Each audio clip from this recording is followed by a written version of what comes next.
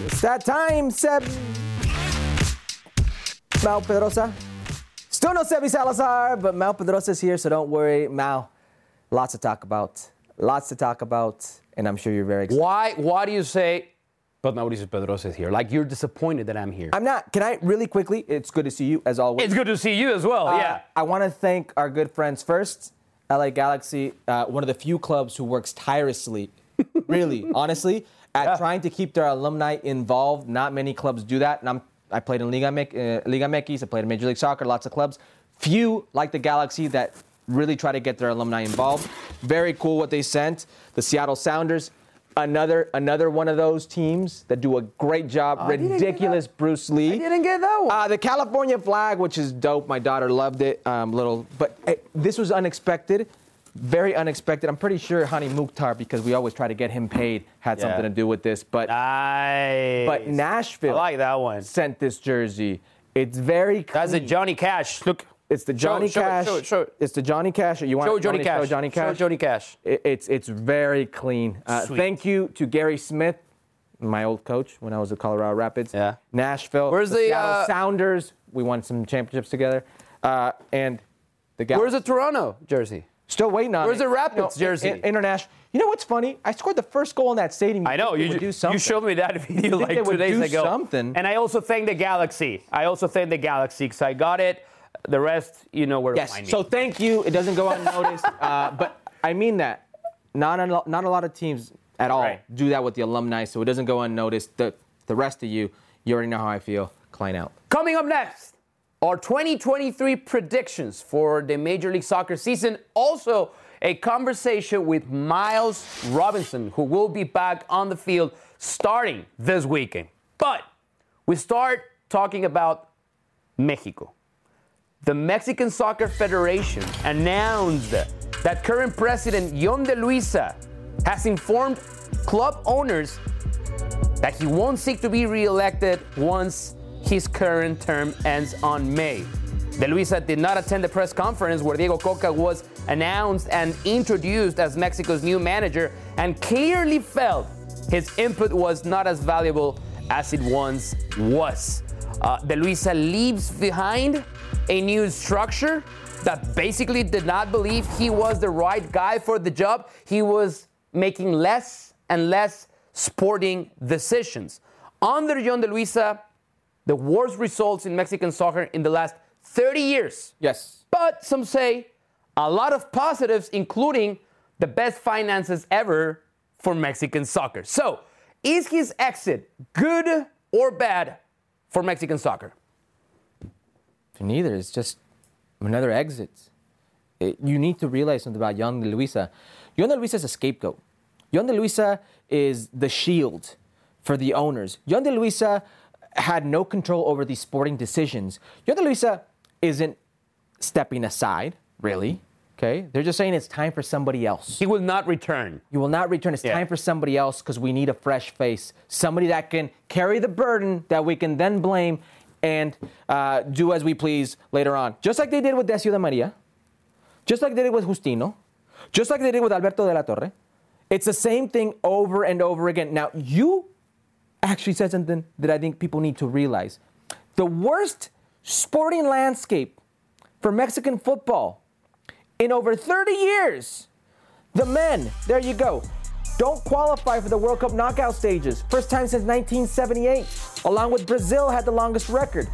The men lost 2 finals to the U.S. 2021 Gold Cup final, okay? 2020, 2019, 2020 Nations League final. Right. You see that there. Liga MX failed to win the CONCACAF Champions, Leagues Cup, Campeones Cup. Yeah. The Mexican women failed. They didn't qualify for the U20 World Cup. They didn't qualify for the Olympics. The list goes on and on and on. Yeah. But you know what he did do? Finances. Yeah, he secured that what bag. I said. 2026 World Cup now. He also got that here. He remains in that position. And he remains in that position. That's important. So all they're doing is pulling the wool over your eyes. This changes nothing. So to me, it's actually good news, just because I believe he was really bad at his job. Now the question is, what was his job? What is his job, right? That's the question mark. What? But he had, because people I've been listening to some colleagues, and he had zero power, zero decision, zero voice. No, he had some. And eventually, he had the power to pull the plug on Tata Martino, and he decided that Martino was to stay put in his position. ESPN Deportes, actually ESPN offered him an extension. Correct. I was going to say, Mauricio Imay reported that Yon de Luisa offered Gerardo Martino to stay until 2030 with the Mexican national team. And he said no. Martino is the one who said no. Let's wait until after the World Cup in Qatar.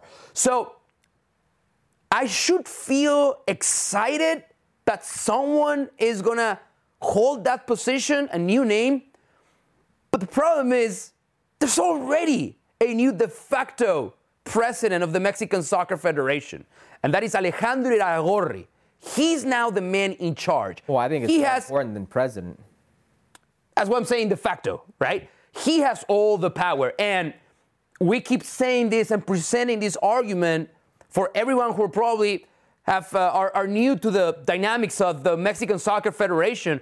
Usually was one person in charge of everything, one decision maker, the owner of Televisa, Emilio Azcárraga, and the de facto owner of the Mexican national team. But now, he's not as hands-on as he was. He has delegated now. The power is with Alejandro Iraragorri. And maybe Yon de Luisa just realized this, but the moment Alejandro Iraragorri was in charge of this, how do you call it, Council of Owners? Committee of Owners, that's when Yon de Luisa should have realized that he was no longer going to be the Mexican Soccer Federation president. You should also realize that it doesn't matter if it's him or if it's somebody else, you are a puppet to these owners. So that this puppet out, the next puppet in. In the end, he was a spokesperson and no more than that. Exactly. He made a media tour that was embarrassing for someone who owns the title of president of whatever. He was destroyed by our colleague Paco Gabriel de Anda. Not only he was destroyed by former sporting director of the Mexican national team, Ricardo Peláez, on air. Yeah. He knew his time was up. And it was actually a good time for him to go. Now, after he announced that he was not going to run for re-election, correct, one of the most powerful names in Mexican soccer, actually in Mexican business, Ricardo Salinas Pliego. He is the owner of TV Azteca, the second largest media network in Mexico, owner of Mazatlan, and owner of Puebla, but he doesn't want you to know that he also owns Grupo Salinas. Yes, he owns that. He went on it was not a rant, but he went on Twitter. He went on Twitter. And he's good at Twitter. He's good. Wow. If you don't follow him, follow him. He's active. And he came with this list of proposals. Initiatives for the betterment of Mexican soccer. And I know you're very interested in talking about a few of those proposals. You just touched on Ricardo Salinas and his importance to Mexican football. You should also know his importance to Mexico in general. He's the third richest person in Mexico. So when he says something, it's not just an idea. It carries a lot of weight. And he's also given us an inside track to what he wants. He said, prioritize results in the national team. They've got to get at least 20 players in the top 5 leagues in the world, not the 4 that they had in Qatar. This is standard. You want your best players playing abroad in some of the best teams in the world, best leagues in the world. Okay. But then he asked to close Liga MX. That's big. He wants a closed system. He wants to eliminate Pro-Rel because Pro-Rel is on pause right now. He wants to eliminate that, but not only eliminate the Pro-Rel on pause, also eliminate the fines that come with being last place that they have while it's on pause. Let's get rid of that too. He wants financial stability, so he wants to close the system. That sounds a little familiar. Okay, I'll keep going. He also wants to eliminate the multipropiedad. He wants to eliminate the owners who have more than one team, which is ironic because he himself is one of those owners. And he's been for a while. Not only right now with Mazatlan and Puebla, Morelia, Veracruz, the lead, Atlas. It's funny because this is something that Major League Soccer just did not too long ago. They eliminated the multipropiedad, the multi-ship owners. And also he wants to introduce fair play financiero, financial fair play. He talked about there being a limit, a cap, a percentage you can spend on players and coaches. Now, sans the coaches, this is very familiar to something I've seen somewhere else. Where? Isn't Major League Soccer salary cap as well? Yeah. So, along with these initiatives, along with the now relationship that we have, that is Leagues Cup, Campeones Cup. Some, and what we've seen with the national teams, okay, Soccer United Marketing, all these continued relationships that Mexican football has had with the Major League Soccer model. This is more to it. This is adding to it. This is what they're going for. They want a Major League Soccer model. They want to sell franchises. They want to close their pyramid. They want to protect themselves, the owners, the way Major League Soccer owners do. So, two big things for me from what he had to say. Number one, he was not the first one to publicly bring up the idea that promotion relegation will be definitely over. You know who the first one was? Who? Alejandro Iraragorri. And the same guy, Alejandro Iraragorri, had previously stated that if Mexican soccer wanted to grow as a business, they needed to impose financial fair play. That's going to be a tough one, because I'm sure not every single owner of Mexican clubs will want you to know how their finances look like. I love not everyone is going to want that. Trust me. Can I elaborate on that? Because I think it's a very good point. In Mexico, for the longest time, when I was playing in Mexico, they had club situations, where they had not only doble contrato, so you would sign 2 contracts, but up to 3 contracts. Why would you sign 2 contracts? Now, let me tell you, they don't want to pay taxes on contracts. There you go. Exactly. Okay? Now, when you sign a double contract, you sign one that goes 20% to the federation. Okay, so let's say you make $10. 2 of those dollars would be registered with the federation. The other $8 would be registered in a civil contract from company to you. Okay, but what happens is, in some of these double contracts, they only pay taxes on the 20, or the 2, I should say, excuse me, the $2.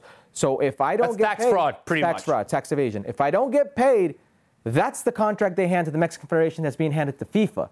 So if I don't get paid, they're only liable for the $2. Yep. So it's very damning for the player and very damning for the government. So on a lot of different scales, what I was telling you, they will never disclose the books. And if they do, wow. Yeah, just to wrap on this, Ricardo Salinas said that they're going to miss Yon de Luisa as the president. But now he's pretty much being a loudspeaker for all the ideas from Alejandro Iraragorri. The best is yet to come for Mexican soccer, I guess. All right, let's run it back. Good news on the field for Mexican soccer. Chucky Lozano. Chucky Lozano is back on the field. He was a starter in the game against Eintracht Frankfurt. First assist of the Champions League season, and actually played really well. He was named the man of the match. He's been playing really well, been actually playing a lot. Good assist, typical Chucky Lozano, using his speed, gets around the player. Osimhen was there to finish it off, but he's back, baby. Someone had said that he'd be ready for the start of the World Cup. Wow. Actually, it was 2 months after that. But the good news is Tecatito Corona is back in training with Sevilla after almost 200 days after fracturing his left ankle. That's not 2 months.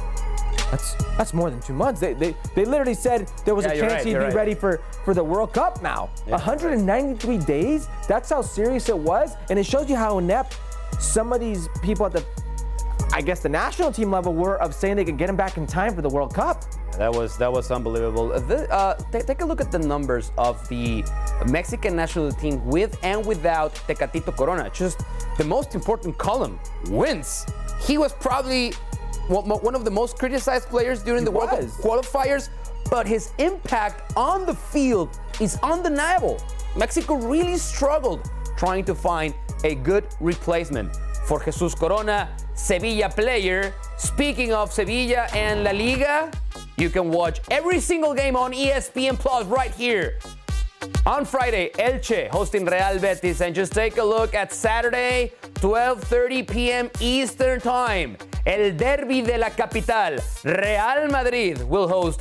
Hi, it's Mike Greenberg letting you know ESPN Bet is ready to take you through all the biggest sports moments this spring. The official sportsbook of ESPN has exclusive offers and markets from Scott Van Pelt, Stephen A. Smith, and me, plus many more. From the playoff intensity to finally getting out to the ballpark, there's no better time for sports fans. Sign up today. New users get a bet reset up to $1,000 in bonus bets if your first bet doesn't win. Download ESPN Bet today. What a play. Must be 21 plus and present in select states. Gambling problem? Call 1-800-GAMBLER. Terms and conditions apply. See app for details. Atlético de Madrid.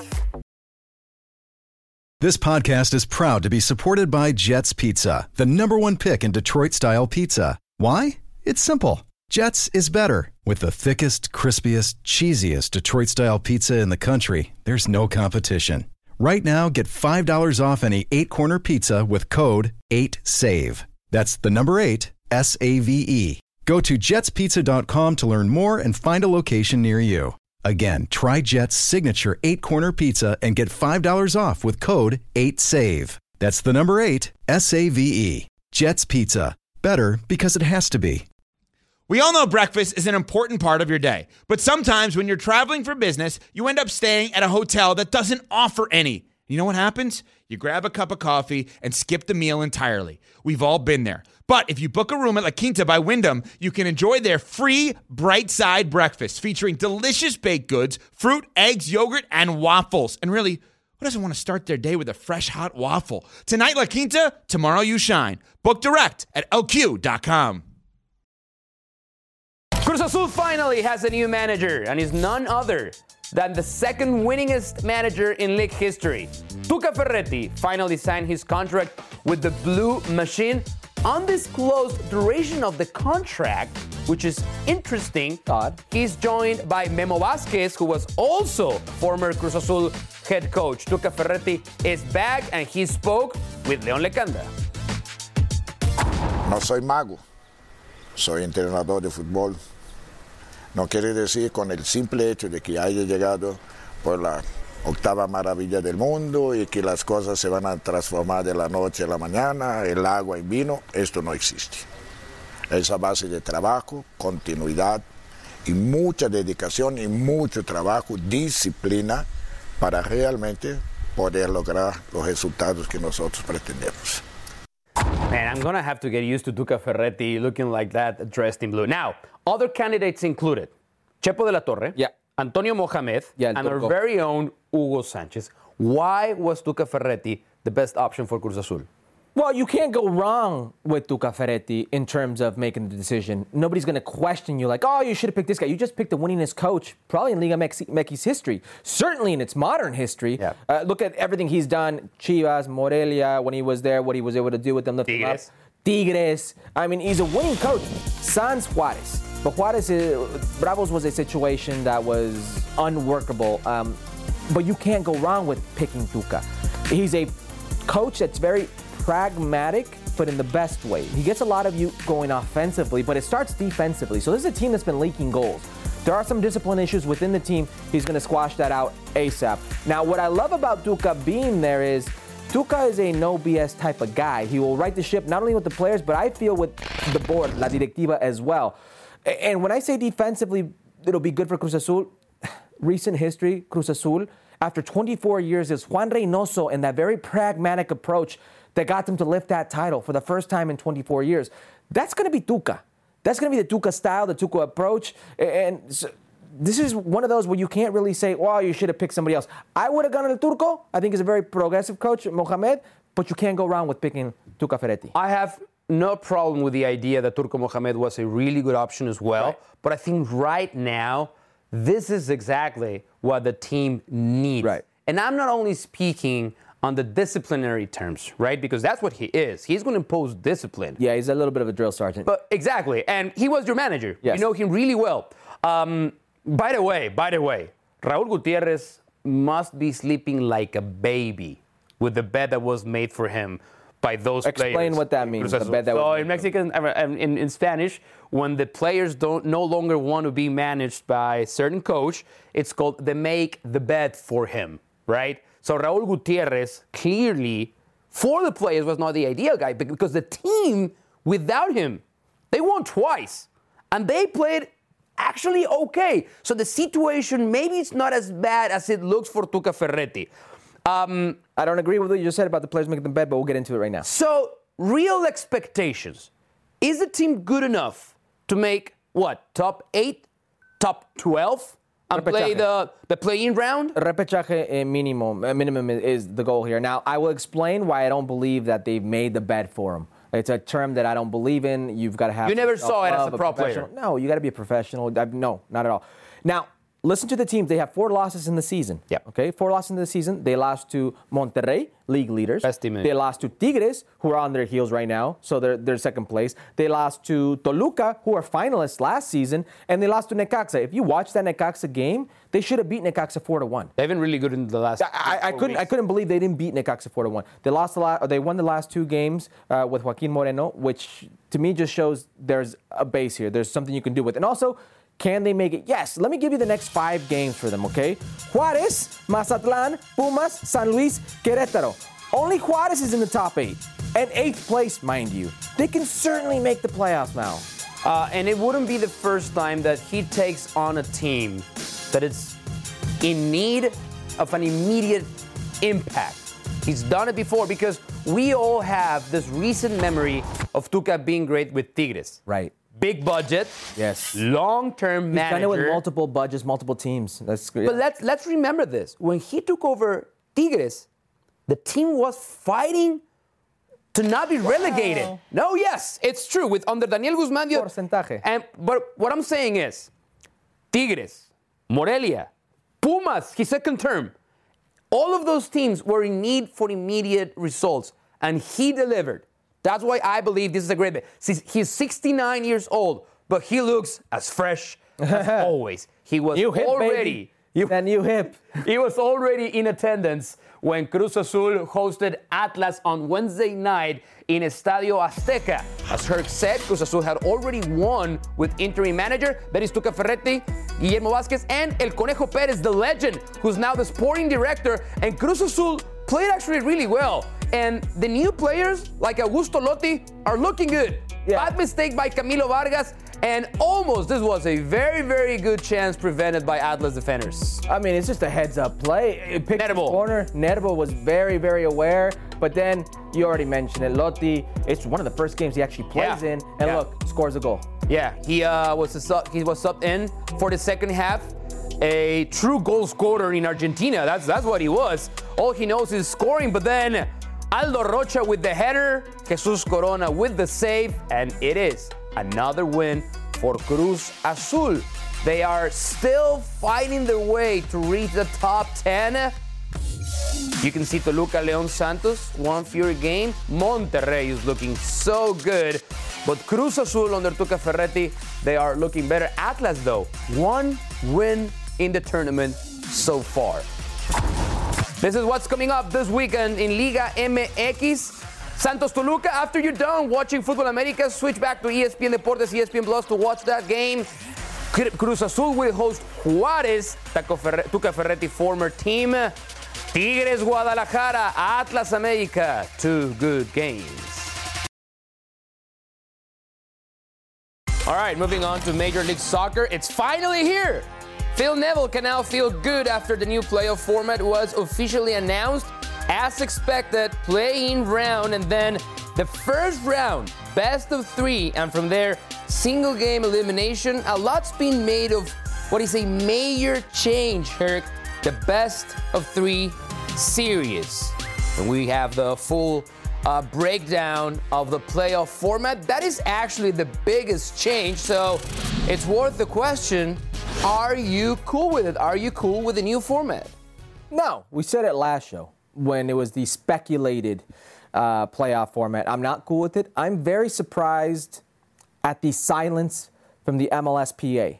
The Players Association for Major League Soccer hasn't commented on the amount of games that are now being added to their calendars. So that to me is telling. The silence is telling. You're trying to Americanize something that doesn't need it for the benefit in America, by the way.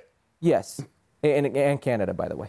But for the benefit of selling, for the benefit of money. This is what you're getting for it. Don't give me the playoff excitement. Don't give me the sell that the league and Apple have told you about what this can do for fans and to get a home game, et cetera, et cetera. You're selling. That's what you do. You're selling a gate tickets, and you're selling sponsorship for said game. And I'm sure Apple at some point would come in and say, hey, we need more playoff games.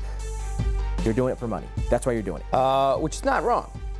I mean, a lot of things you do it for money. To whom? And it doesn't have to be wrong if you do it for money. Of course you do it for money. A lot of changes come because you want a bigger revenue.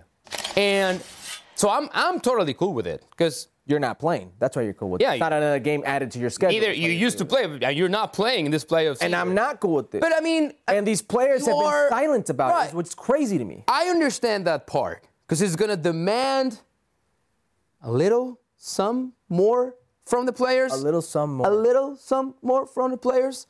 But in the end, as a fan, I should be excited that I get to experience a series, a best-of-3 series to decide which team advances to the next round. And here is why. In the end, a lot of the decisions that Major League Soccer as a league, right, makes are innovative, right? I remember when the league first started, shootouts, the 30-yard different shootout. clock, which, by the way, I thought was a great idea. I hope it comes back eventually. But I have no problem, zero problem, with just finding out how it goes. I'm not saying it's perfect. It's not. Like everything you try for the first time, right? It comes with positives and negatives. And I'm more excited for the positives than concerned for the negatives. I'm more concerned for the negative than excited for the positive. Best case scenario, you get a thrilling 3-game series. Not bad at all, If it gets there. As a fan. If it gets there. Worst case scenario, okay, some of the most prominent players you have could be out injured in the first round. That is worst case scenario. You run that risk with every single game. No, hold on. Don't play right now best case scenario. Training. No, that's not true. Yes, you do. Don't run best case scenario. Don't run best case scenario without having the other side of that coin. Now, you don't speak for all the fans because a majority of fans are also up in arms. They don't want this. We'll see. We'll see how they react come playoff time. We'll see. And I also believe it adds an element of justice to the playoffs. Because we have said it many, many, many times. When you play a single game elimination. Yes. You know what happens if you tie the 90 minutes? Single game elimination. You go to penalty kicks. Let me finish. Single game elimination. Everything can happen, right? 8 seed can be the number 1 seed. And then we go yelling and screaming, oh, but that's not fair. Everything that happened over in the regular 60% of the league season is getting into the playoff system. Now you're getting a best out of 3. The regular season doesn't mean anything anymore. Undoubtedly, the best team will advance. No, the best team. Yes. It doesn't guarantee the best of 3, the best team? No. You don't think? No. The logic will tell you that it will advance? No, because you just said anything can happen. Logic. You just said anything can happen. I actually celebrate that. I don't think you have to stick to whatever it is the quote-unquote status quo of the league. Which, I see. By the way, you received your Apple TV. Have I? Did I? Oh, I did. You didn't? You didn't? They said it to everybody. And you didn't get it? They said it to everybody. I love the informant. I like it. I think it's going to be exciting. And yes, I cannot speak for every single fan in the world, but I'm sure most of the fans will remember this conversation and will say, we just had it last week. Mauricio was right. Mauricio was right. All right, let's move on. The 2023 Major League Soccer season will be reivindication time for Miles Robinson. May 7th of last year, he suffered a devastating Achilles injury that not only knocked him out for the season, but left him out of the U.S. men's national team that played in Qatar. Hurricane Seb had a conversation with him ahead of this 2023 season.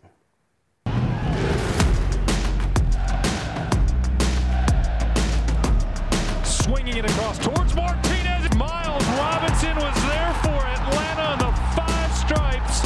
Pull even in the 70th minute. Here's Kellen Acosta to take the ensuing free kick. It's a free header right in front. It's turned in on a diving header by Miles Robinson for his first international goal. Miles Robinson of Atlanta United next with us here on Futbol Americas. Miles, great to have you with the show. Yeah, thanks for having me. So what do you do in the offseason? How do you spend the time? Well, this offseason I was pretty much just rehabbing my Achilles, but other off seasons I like to, travel, spend times with family. Tell us about the Achilles. Where are you at? Yeah, I'm doing good. I'm feeling really good, really fit, healthy. The strength's back, so I'm excited to get out there. I've been there with that lengthy layoff of an injury, a knee injury, months and months of rehab, and I was in an off season. You were an integral part of the U.S. men's national team. You helped them get to the World Cup. What was it like for you one, watching them play in Qatar, and two, kind of seeing guys that maybe weren't in the picture starting. Yeah, I mean, it was definitely a tough pill to swallow at some points, but I think it's one of those things that, it happened. You got to just recognize that fact that you can't change it now, so you just got to take what you can from it, and that's definitely a type of fire that's burning, burning within me, and I'm excited to use it as motivation. So we see a lot of injuries in soccer, but I feel like a lot of them are knee injuries, right? You don't see as many Achilles, but anytime somebody does an Achilles, you hear like not horror stories, but you hear of just how tough it is, how it's not an ACL, it's not a broken leg, it's something different. What is it about the Achilles that's so tough for somebody that's never been through it? I think it's just all long-term injuries can be tough. I don't know whether it's as tough or as easy, as an ACL or something like this, but for me personally, it was just a matter of, taking it day by day. That's all I could do. But I had trust in, my athletic trainers at Atlanta United, and, my friends and family were a good support group for me. So I tried to, stay positive, and I thought I did stay positive for pretty much the whole time that I was hurt. And now the fact that I'm actually slowly getting back training, seeing the guys every day during preseason, I think that just kind of sparks me to, finally take that next step forward. You've got the green light. You've pretty much been working out for like 8+ months. How do you feel? Now I feel good. I feel like this was a type of period in my career where I got to, work out my lower body, especially, rehabbing, lower body, muscles where I haven't in my whole career. And I think that type of, strength training is something I will definitely benefit throughout my career. And I'm definitely feeling strong and fit, so I'm excited. The injury just comes at such a horrible time. I'm sure there's no good time for an injury, right. But you're in the middle of a great season with Atlanta. You're on the road to a World Cup. I mean, most people... He was center back 1, right? Totally. I think most people had you penciled in, certainly on the roster. When it happens, what did you feel? Yeah, I mean, I definitely immediately was because I knew it was an Achilles, so I knew... Felt it roll up in there. I just felt like if someone kicked me from behind, you look behind you, no one's there, so based on stories I've heard prior, that it was an Achilles, so I knew I was going to be out potentially for the World Cup, and that's something that clicked immediately in my head, and is just a whole bunch of emotions. But I talked to Greg a few hours after. He said this is what's happened. So all you can do now is just react, and it's based on how you react, whether it's a positive situation in your life or negative, pretty much. And I'm definitely hoping it's a positive because right now I feel really good, and I'm excited to take this season head on. Well, let's talk about that reaction you're going for. Atlanta United first, and then U.S. men's national team. What are your goals? Yeah, I mean, first with Atlanta United, we've got, a new team. We're going to have new faces around. So it's about, getting to that tight-knit group that we need to be in order to be successful. We need to depend on each other. We have to, hold each other accountable. And I think if we do that, we'll be successful. But it's a matter of, just working hard, trying to get better every day. And I think if we do that, we'll have a pretty good season. I think the ceiling's high for us. So obviously you go into a season wanting to win everything. So I think that's my mindset personally. How different do you think you'll be as a footballer? Not physically, but more up here, Yeah, I think genuinely, I think I'll be better because now I recognize how grateful you have to be, to actually step out there, I was watching our guys play for 8 months. I, was watching from the couch the World Cup. And like I said, that fire is burning inside me. So I think I'm going to play with a different type of hunger and, ferocity. You mentioned the World Cup. We just had one of your teammates stop by a couple hours ago. He didn't bring the World Cup medal, but he's got a nice tattoo My man's tatted up of the World Cup. I mean, when you see your guy, Thiago Almada, winning a World Cup, playing next to Messi? Like, how does that make you feel? Nah, it's pretty sweet, to be fair. He showed me, some videos celebrating on his phone, Yeah, like you said, he's got his tattoo on his leg. I told him if I won it, that would be on my face or something because that's the real deal. You're a champion forever. So, that's, obviously props goes out to him. He's a great player. You can see it every time you step on the field with him because he has great quality. So yeah, hopefully he can bring what he's learned out there in Qatar, and he can bring it to us, and show what he's got. I don't want to discredit Thiago, but does this make it tangible? Does this make it like, wow, like this man just won a World Cup. I work with him every single day. Like the next level is tangible, is there. Definitely. I think, throughout, my career, whether it's been U18, men's national team camps, and I'm, a player at Syracuse, seeing these guys already signed professionally, I say, I can play with these guys. I can go pro. Same thing, you go to the next level, maybe these guys are here, maybe these guys are there, but you're playing with them, you're competing with them, and you're letting them know that you can play too. So I think it's that same type of mentality. He went to the World Cup, he won the World Cup, but you better believe our guys are going to, compete with him day in and day out, prove themselves. All right, Miles Robinson, great to have you with us here on Futbol Americas. Thanks for the time and good luck this season with Atlanta United. All right, thanks, guys. Miles Robinson, 67% duels won, best in the league since 2018 with at least 5,000 minutes played. That's an amazing rate of duels won. Good conversation with him. Yeah, good player, just missed out on the World Cup. You can see he's hungry, he's dedicated to get back to his winning ways. Okay, so the season kicks off this weekend, so I guess it's now the proper time to make our season predictions public. We usually make predictions, not every single prediction we make public, but now this is the time. And we will start with who believe will be the best either signing or transfer for this upcoming 2023 Major League Soccer season. All right, I'm going for, excuse me if I butcher the name right now, Steve Abu, LAFC's 20-year-old wonder kid. I should say Wonder Boy, because he was actually in the shortlist for the Golden Boy Award. He's a 20-year-old attacking player, Croatian-born. Now listen, LAFC has a penchant for turning these players, young, fast, dynamic players, into productive players. Danny Musovski, Henderson, Nevada. Corey Baird came from Real Salt Lake, was very good, and then moved him on. Opoku, these type of players, I'm not going to sit here and tell you I don't think they can do the same with a player who was worldly renowned at 20 years old in Europe. So I think he's got a big future, and I think John Thornton, again, a very good signing. Yeah, if anything has giving us the right idea about LAFC is they know the players to sign, especially when they're young. All right, here's my pick, and I have the scouting report. Martín Ojeda, Orlando City, 24-year-old Argentinian. Talented left foot, versatile player, usually starts playing on the left-hand side, but can also play from the right wing, even from the middle. Now, pay attention to these numbers. No other player created more scoring opportunities than him in Argentina's first division. 13 goals, 14 assists, and that's playing for Godoy Cruz. The moment you talk about a player with this kind of stats, at that rhythm of a league like Argentina, I believe this is a great signing for a team that needed some kind of help in the last third of the field. Yeah, I like this signing a lot.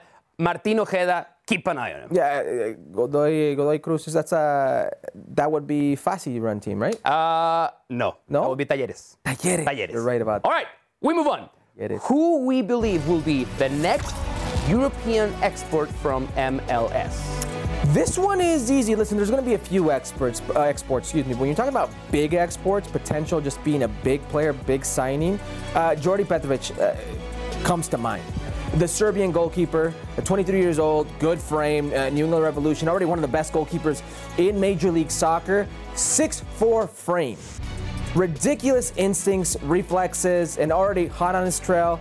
Manchester United. He's going to be the next one out. Big player coming out of Major League Soccer who can make waves. Yeah, he's a great goalkeeper. I'm going to go with a very familiar name as well, and someone who it wouldn't be the first time that has been linked to a move to a European club, and that is Jose Cifuentes from LAFC. We already stated how they're great at scouting young players. This would be his 4th season with LAFC. 3 outstanding seasons so far. Played in the World Cup. 23 years old. And when you are a player that was developed the way he did, becoming crucial for LAFC, he can do everything. He scores, he assists, he can dribble, he plays box to box. I think it's just matter of time until Jose Cifuentes makes his way to Europe out of Major League Soccer. I don't think I'm the only one in this boat, but I'm surprised he's still here. Yeah. The word was this offseason he was going to. He already had a couple of opportunities. Yeah, so I'm with you. He's definitely bound. Yeah, the team probably just waiting for a better offer. Now, this is going to be a good one. Golden Boot. Top scorer in Major League Soccer 2023 for Herc is... Hani Mukhtar! Hani, get paid! Hani, get paid! Listen, he's my pick for MVP. Usually, if Hani Mukhtar is in the mix for MVP, he's also in the mix for Golden Boot. That's how it works. He's going to score his goals. I don't care what you think of Nashville and how they play under Gary Smith, who, by the way, congrats, Gary, just signed an extension 2-year deal, so he will be there for a while, and Hani will be the focal point of that system. He's going to get his goals. He's going to get his stats. That man will be in the running for the Golden Boot, and he's my pick. Current MVP of the league. All right, I think I touched on this a little bit on Monday's show, but I'm committing even more to my pick for Golden Boot 2023 Major League Soccer. Javier Chicharito Hernandez. 2021 season, started 20 games, scored 17 times. 2022 season, started 31 games, scored 18 goals. That was a low season for him. This is a contract year for Javier Hernandez. He has better help this year. The partnership with Ricky Puig is working fantastic, even though some pundits didn't believe it was going to be like that. Big question is, can Chicharito stay healthy? He's not going to start healthy this season. That's also correct. But my guess is the fact that he publicly stated that he wants to stay past his contract with the LA Galaxy, that's going to force him to have an even better season than what he had last year.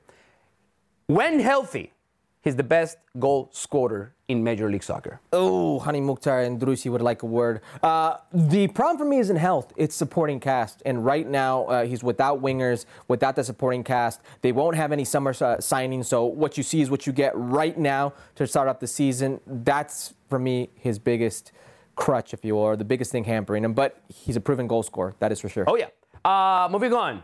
Now to the not so positive. The Wooden Spoon Award. The worst team of the season will be... I hate to pick on St. Louis, but it's going to be St. Louis, and I don't want to hear that it's an expansion team, so you should cut him a break, give him some slack. That's not how it works. I feel you have an advantage if you're an expansion team, but listen, they're not a team that went out there and spent on star power.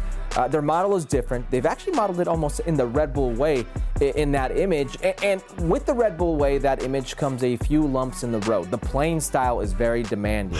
This is a team that I feel, from what I've seen in the preseason, that they I believe they didn't win one single game in preseason, dies out towards the end of those games, and those teams take advantage of them. They're going to take their lumps. They're going to learn what this is about. Maybe a la Austin, and then find their form the second season. But that's my wooden spoon pick. I was going to go with St. Louis as well. I just didn't want to repeat your answer. Oh, okay. So I'm going to go with Houston Dynamo.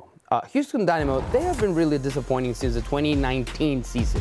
And it seems like the team is in a constant rebuild. General managers come and go. Again, a new manager, a new head coach for the team. They do have young talent, but that is not enough. And so far, every time we believe this is the year that they're going to take off and be better, we end up being very, very disappointed.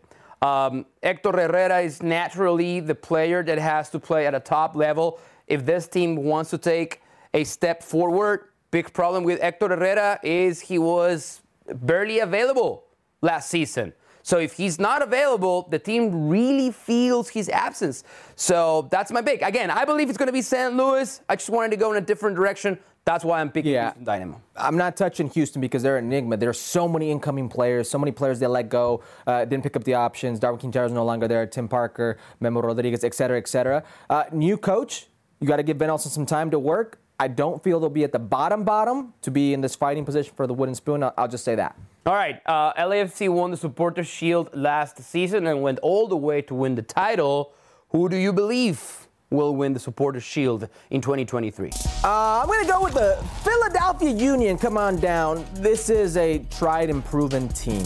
Tried and proven system, hardworking players, dynamic on the wings, box-to-box midfielders, good experience, Alejandro Bedoya, some very good goal scorers in the mix who have added stability, have added more defensive depth, if you will, Damian Lowe. You also have players who come in there who can do some very good things like Joaquin Torres, and it's the manager. It's Jim Curtin, how much I believe in Jim Curtin. I feel this team, granted, there's always this stretch where teams suffer if you're in a double tournament like they will be in CONCACAF Champions League, but I don't think Philly's going to suffer that much, and they've been here before. They're my pick for the Supporters' Shield.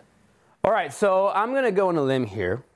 I'm not saying I'm 100% sold on my pick. Right. But I just wanted to bring something different to the table. Okay. One of the biggest disappointments of the 2022 season was Toronto FC. It was a big letdown because they have big names in the coaching staff. Towards the end, they had big names. On the field. Exactly. That's the key right there. Towards the end, the team made some key signings. So I believe after finishing 13th in the Eastern Conference last season, Toronto FC has enough to be the biggest surprise in recent memory and end the regular season as the number one team in the country and winning the Supporters' Shield. How crazy does that sound? In their country, probably they will be the top team. In Major League Soccer, I don't know. They will be fighting, that's for sure. They will be fighting, yeah. Biggest turnaround? Probably better. If I had to pick the biggest turnaround, I would bet on Toronto FC. You've got a very proven coach in Bob Bradley, some very experienced players in Michael Bradley, Lorenzo Insigne, Bernardeschi. Sean Johnson, the goalkeeping position was maybe an enigma. Yeah. You added Matt Hedges. There's some stability to that spine. This is a very interesting team. Yeah, I really like Bernardeschi. I know all the spotlight were with Insigne, but Bernardeschi was, first of all, he was more productive. Surprised that he signed with the team, at his age, right? And he was very, very productive. And he really enjoyed his time playing in Major League Soccer. All right, 2 for 1 now. The matchup for the MLS Cup and who will win it? Who will win it all in the 2023? Well, I'm actually going repeat with my matchup. I'm going Philly. Is going to be there, and it's going to be against LAFC. Now, I've spoken about Philly and how good and the stability that they have. Let me 1 second focus on LAFC. LAFC may have lost a few names, arguably the most influential players for MLS Cup, Chicho Arango, in your ability to get there, and Gareth Bale, who single-handedly saved the game for you and took it to penalty kicks. Lost those two players. But they're very savvy in the way they pick players up and the way they try to rebuild and replace. I've already spoken about Stipe Buick and what he could do. Danil Maldonado, Aaron Long, Timothy Tillman, the brother of Malik Tillman, U.S. men's national team player. Some smart little pickups. And John Thorrington, this is what he does. He lives for this. I'm not convinced this is the team right now that we will see come at MLS Cup time. You're not fooling me, John Thorrington. I know he has something up his sleeve, and come summer, there's going to be a big signing or two that reinforce this team, so I feel they will be there. But they're going to get there.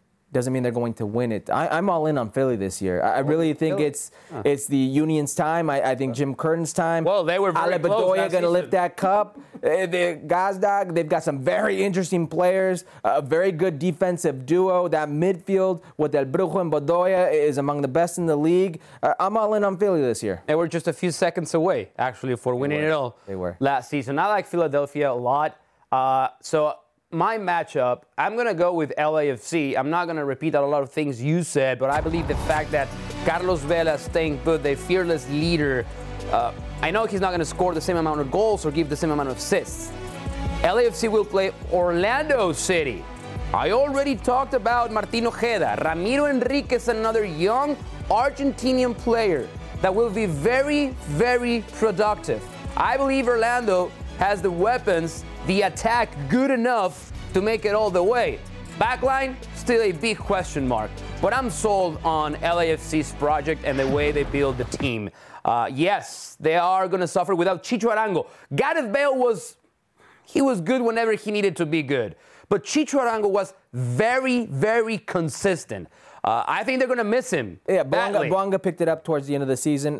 What I will say on Orlando is very interesting because it's Orlando Open Cup champion versus your previous MLS Cup champion. So interesting there. I'm not sold on Oscar Pareja to win a title, like an important title, but I do think he builds a very good model. All right, those are our predictions for next season starting this weekend. Before we move on the show on Monday, we presented from The Athletic an interview they had with Phil Neville, Inter Miami's manager. Some quotes regarding the league, his perception after not knowing exactly the playoff format. Turns out Inter Miami banned The Athletic from the immediate media session they held after those comments were published. What do you make of it? Let me tell you how just weak it makes Major League Soccer look. Forget about Inter Miami. That makes them look incredibly weak, but Major League Soccer. And it puts a lot of friends and colleagues that I have who now work at Apple or Major League Soccer because they're paid by Major League Soccer in a very precarious position. It threatens their credibility. The league needs to take action because what you're trying to say here, if you don't take action, is you're on board with censorship of the media. And it's very important that the league is covered in a very fair and valid way. And by the way, Phil Neville didn't say anything wrong. No. In fact, the article in The Athletic made me think he was praising the league and that he liked being in the league and that he wanted to see the league continue to grow and succeed. But to do this gives everybody in the outside world the impression that this is still amateur hour.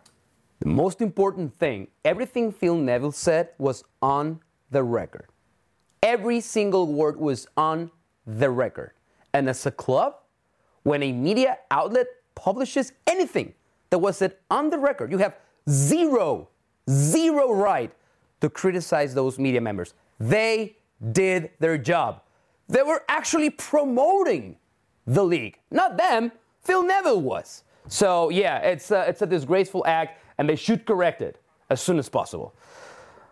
I was told to say, talking about disgraceful, but I'm not going to say it because he barely sleeps nowadays. He does barely sleep. Seb is not here, but he presented her his MLS predictions, just what we did. And here we go. Best transfer or signing, Evander to Portland Timbers. How do you like it? Real quick. It's funny because I knew when we interviewed Evander that Sebi took a liking to him. But I know this much. That's interesting. Okay. All right. Under Gio Savares said, next European export, John Tolkien. Yeah, John Tolkien's already rated one of the best players in his age group in the world. So, I could see this easily. Chucho Hernandez was a great addition for Columbus. That's actually a very good pick for Golden Boot. Wooden Spoon, DC United. And look at this. He's such Supporter Shield. Oh, he has MLS Cup champion Orlando City. My guy, Seth. My guy. Good for you. You should be worried. That's worse than the Pedrosa Mufa. No way. Yes. No way. There's nothing worse than the Pedrosa Mufa, the Sebi jinx. That's Rodolfo Pizarro, my guy. Austin also is a very competitive team. All right, it's been reported that Peter Vermees was offered a job with the U.S. men's national team, and he declined the invitation.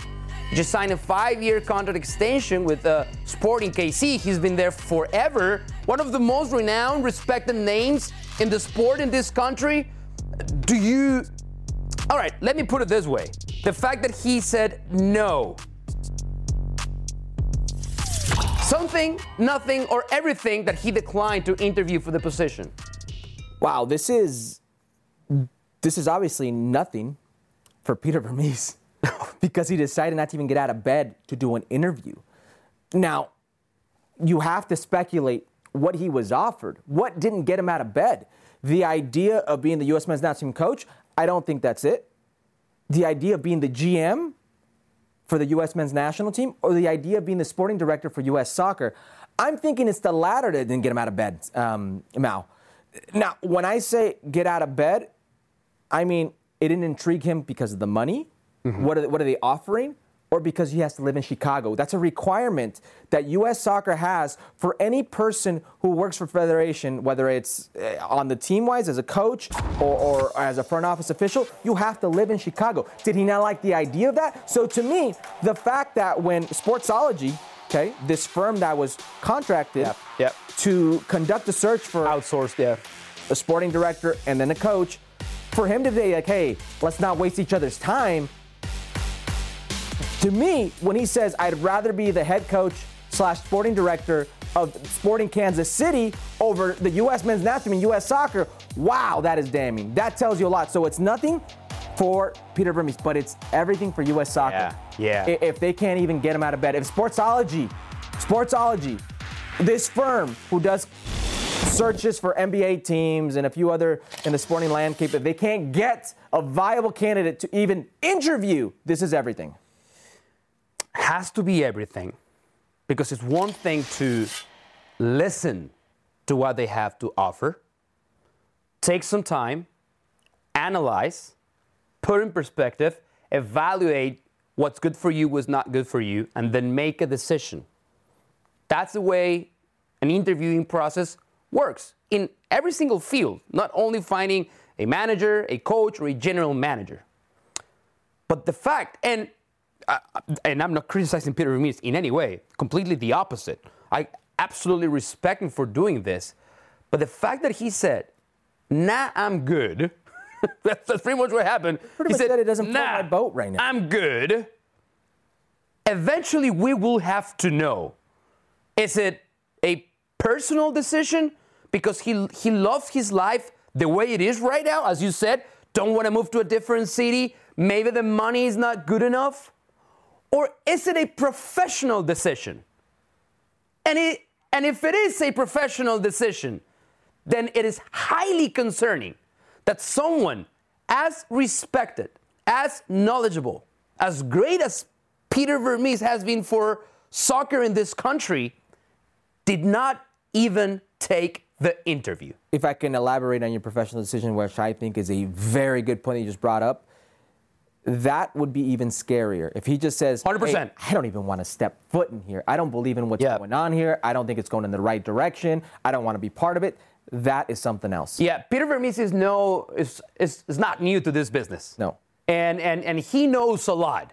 So probably he asked a couple of questions, talked to a couple of people, probably found out something that he suspected and said, nah, I'm Or the good. reality is he's the longest tenured coach in Major League Soccer, and he's got a very good thing going on right now with Sporting Kansas City, and he enjoys his life, and he doesn't want to uproot his family. Whatever the case may be, it's not worth it to him to align himself with U.S. Soccer at the moment. But regardless, it is surprising that he made that decision so fast, and again, didn't even take the interview.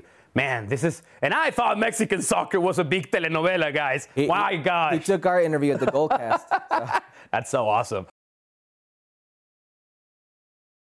All right, let's go to some action, shall we? As El Perro Bermúdez would say, La Copa She Believes. The U.S. women's national team playing Brazil will jump ahead to the 48-minute injury time of the first half. Mallory Swanson, their rebound lands on number 13. Alex Morgan. Yeah, do whatever you want. Just don't let her come inside to her left foot. Don't let her have a shot from distance. Don't let her get you 1v1. This was beautifully taken. A little half bounce there, but look at the curler. No chance for the goal. That angle is just beautiful. A great goal by the great Alex Morgan. 63rd minute. Rose Lavelle assisting Mallory Swanson, who's on a streak. I mean, she's on fire. En fuego. Roosevelt, just beautiful. Nice assist, yeah. Beautiful ball in. The reception is good. Sets her up. Calmly taken. I believe this is 6 straight for her. Insane production. We go to the 90th minute. That's a good cross. That's an even better header from Brunina. Ludmila with the header. 2-1. It was not going to be enough. It will be a win for the U.S. women's national team. With that win, they're securing the She Believes Cup. The World Cup is just around the corner. Good prep games for the team, Herc. Great prep games. That Brazil game a little bit trickier than what we just showed. Brazil all over them starting the second half, but they pulled it out. All right, that was the action from the Toyota Stadium. 2-1 win. Here's the streak that you just talked about. Mallory Swanson, 6 games scoring in a row. That's the longest by any U.S. women's national team player in the last 3 years. We'll hear from her and also from Vlatko. This tournament is always good to play. I think that there's really good teams, some of the top teams in the world. So it's always a good test for us, and it's a good experience to have. And especially before a World Cup, I think that having these games and playing against different teams and different styles is really beneficial. It is a very good tournament, and I don't think we're going to talk a lot about the title. We're actually going to talk a lot about the play and the details, and we're going to use these games in preparation to prepare furthermore for the World Cup. So that's what is good about this. It's not necessarily the title. Obviously, we enjoy winning. We enjoy winning the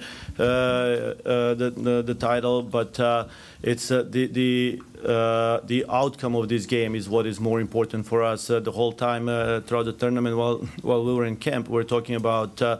It's not just about this tournament. It's about preparation for the World Cup. For more on the U.S. women's national team, our good friend Jeff Kassouf joins us. Jeff, how you doing? I'm good, Herc. I'm back from Orlando, so I got a few warm days. Lucky you. Nothing but rain and hell over here, so I'm a bit jealous. All right. Mallory Swanson. She was left off the Olympic roster by Vlatko Andonovski. Certainly no leaving her off the World Cup roster. Right now, 6 games, 6 goals. Is she the most important player for Vlatko Andonovski? Yeah, I mean, I think that's undeniable at the moment, right? This is a team that I think we saw in the She Believes Cup at times, and this is true of any team that's trying to win a World Cup. You have to grind a little bit against other top 10 opponents, and you need a player to come through. In 2019, that was Megan Rapinoe at the World Cup, obviously. And I think you look at Swanson, the form that she's in, we're talking about the immediate here, this 6-game streak. And that's like, we're in a World Cup year now. The world's starting to notice. She's been on this form for going on really 2 seasons in the NWSL and really carrying into the U.S. picture here. So, I think undeniably, especially with how important wingers are in this system, she's the most important player for them right now. Jeff, what's the biggest change you've seen in Mallory from that Olympic era, the Olympic moment of not getting called in until now? Yeah, I think she's been really introspective. I mean, look, this is a player who was a teenager when she started. She came in with a lot of pressure. I mean, it was 4 years ago or so now that I think every media outlet that we could imagine had sort of the think piece on this being Mallory Pugh's time to break out and shine. And, it came with a lot of pressure, and she's still a relatively very young player, and she's matured quite a bit. I would say since that Olympics, even in those, that year or so before that, she's talked about it. I've talked about it with her about she had a couple of trades within the NWSL that sort of opened her eyes. And I think she's sort of kind of processed all of these with things that you could look at and say, maybe that was a negative, or you could let fester and become a negative if you're a player. And she kind of looked within herself and said, you know what, I need to look forward. And I think as simple as that might sound, and Herc, I mean, sometimes the mental aspect of that, you just got to get that right and get out of your own way sometimes. And I think she's talked about quite a bit that she's been able to do that, not let herself get dragged down by perhaps some negative news in the moment, and look forward. And really the past 2 years, she's been on a tear. Absolute tear. She's absolutely figured it out. The question now I have for you, let's shift into the midfield, is has Vlatko figured out the midfield? So, I mean, I think he's had it figured out in his mind, right? I mean, Andy Sullivan, Lindsey Horan, Rose Lavelle, that's been the trio for most of the past year. Even in this transition, it's been clear that that's what we're looking at, especially with the unfortunate injury to Catarina Macario, who should be back soon, and trying to figure her out in the 10 last year in spring. So, I mean, I think the starting midfield core, he has known. What I think we learned in the She Believes Cup, at least a little bit more, is about his depth. I think Ashley Sanchez in particular, Rose Lavelle missed the first 2 games with a slight injury, and we saw Ashley Sanchez, I think, did pretty well in that number 10 role. We saw her in New Zealand as well when Rose Lavelle dropped deeper. I think we saw there a player who certainly Lavelle is the starter there, right? But you're going to need some rotation. You're going to need to rest some players at times when you can, or hopefully you can at a World Cup. And I think we saw from Sanchez in particular that she is up for the moment, whatever that moment might be when that time comes. I think we saw a little bit more of Christy Mewis, first time starting in about a year, over a year now. And a player who, you look at this She Believes Cup, and if you're a player who's not getting minutes now with only one international window to come before the World Cup roster is named, you're probably worried about where you stand. And we hadn't seen a lot of Christy Mewis, and then we saw her in multiple roles at this tournament. So I think perhaps an indication, too, of how Vlatko Andonovski sees her as a depth player in the midfield. So I think we learn more from this tournament maybe about the reserves and the depth, and certainly we'll see roster rotation at the World Cup, than we did about the starting trio, because I think we knew who that was. Absolutely. All right, let's talk about a little bit more of a change, a proposed change in calendar for the NWSL from fall to spring. What can you tell us about this? Yeah, so I've been reporting on this for a few weeks. I mean, look, it's early stages. It is an idea that's on the table. And I think the key thing to figure out here, the key thing to say is, in the past, I think people would dismiss this. And I know we've got some MLS news already about some weather problems at the start of the season here, right? So people are, rightfully pointing out that there are plenty of markets where the weather is bad. But what I know from reporting right now is that this is an idea that is being taken seriously in a way that it was not previously. And the NWSL, which we've talked about on this show a few weeks ago, needs to find solutions to a serious calendar problem that isn't going away. And they finally sort of started to realize that in a way that they've got to look at a fall to spring idea at the very minimum. What could this look like? What could it be as a proposal? And they have to take that seriously because, one, FIFA's calendar is based on Europe. That's not going away. FIFA's calendar is getting more crowded. And we're about to have a second division women's league in the U.S. that runs on a fall to spring calendar. So there might be a bit of a template there. Look, I don't know if this gets across the line, if it gets anywhere close to that, but it's something that is in the conversation, which right now is heating up. And by summer or so, there's going to need to be some kind of a solution for the long term of what this NWSL calendar is going to look like. Hey, Jeff, before I let you go, I have to ask you, going back to the She Believes Cup, has Vlatko Andonovski under-delivered with this U.S. women's national team heading into this World Cup? So I'm probably going to be in the minority here, I think, from a lot of folks that I've seen talking about this. Look, my answer to that is no, because if you look at what he was tasked with, and of course, the World Cup's going to tell us everything, right? I mean, at the end of the day, you have to get results there, and the task there is significant, a third straight World Cup title for the U.S. But we've got to, when evaluating this, you've got to rewind this 3.5 years and look at why was he brought in and what was he brought in for, right? And, any coach coming into this was going to be the thankless task of replacing a coach who had just won 2 straight World Cup titles, and, to the context, turning over a team that was really, 2 straight World Cups, was the oldest team at that tournament, at the respective tournament, and had a lot of tough decisions to figure out with veterans. And the task for him was not only go win, and the Olympics were part of that, obviously it was a bronze medal, but go identify what are the next 10 years going to look like? Who are these players going to be? And I think that's the task that, we get caught up in some of these micro decisions of who's on a roster, who's not, who hasn't gotten looks. But you look at this team, depending how the final roster looks, they're going to go looking for that 3rd straight World Cup title with a roster with only about 1/3 of the players who were there last time. So the turnover has happened, and that was a big, if not 1A of the task alongside winning for Andonovski. So I think when you evaluate it in that proper context, yes, there were rough periods last year in particular where even at the end of last year, right, where we were wondering what's going on here. But I think you have to look at that big picture of that sort of 4-year full cycle. And obviously it's going to end at the World Cup. We'll see. If they bomb out at the World Cup, I think he'll be the first to tell you didn't get the job done. But having turned over the generation of players, that's happened. And now we'll see what the task is. But in that sense, he had to do these things. I think he's had to manage some really tricky situations within that. And in that sense, no, I don't think he's under-delivered at all. Jeff, what would you say the biggest question mark today heading into the World Cup would be for Vlatko? On the roster, I mean, I think there's probably a couple places you look at. Who's the center back pairing?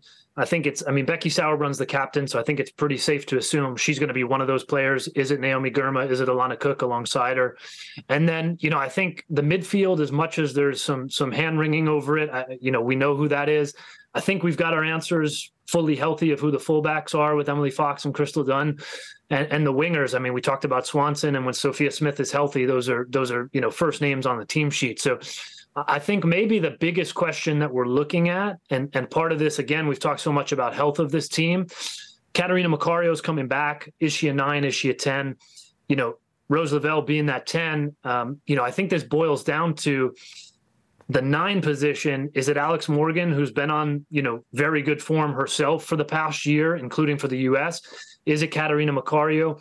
I think the answer is probably somewhere in between as far as the tournament goes, splitting a group stage perhaps, assuming Macario is healthy to do that, and then see what that looks like in the group stage, and then, you evaluate from there for the knockouts. But, I think that could be one of the biggest looming decisions for Ananovsky is it Morgan, is it Macario? And then whichever one he goes with, there's some different consequences to that in terms of the team shape and how Swanson and Smith play off that player. Jeff, my man, always a pleasure. Thank you for your time. Yeah, thanks for having me. In case you missed it, CONCACAF will be represented by 6 nations in the next FIFA Women's World Cup. Haiti and Panama punched their ticket. Both of those countries reaching the tournament for the first time in their history. They're joining the U.S., Canada, Costa Rica, and Jamaica. It's crazy to me that 6 CONCACAF teams make it to the World Cup and not one of them is Mexico. With the success of Liga MX Femenil, it is insane to me. And where was the qualifier played at?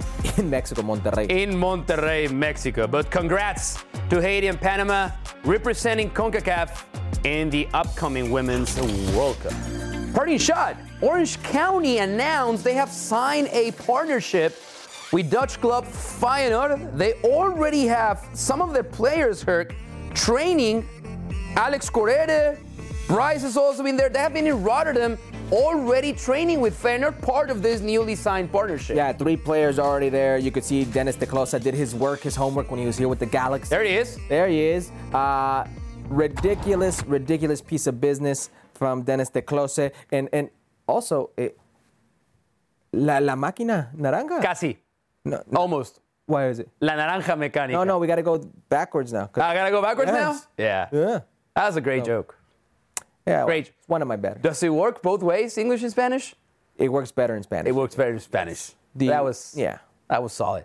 I mean, you know what I think of Dennis de Closa. What? He's just the best.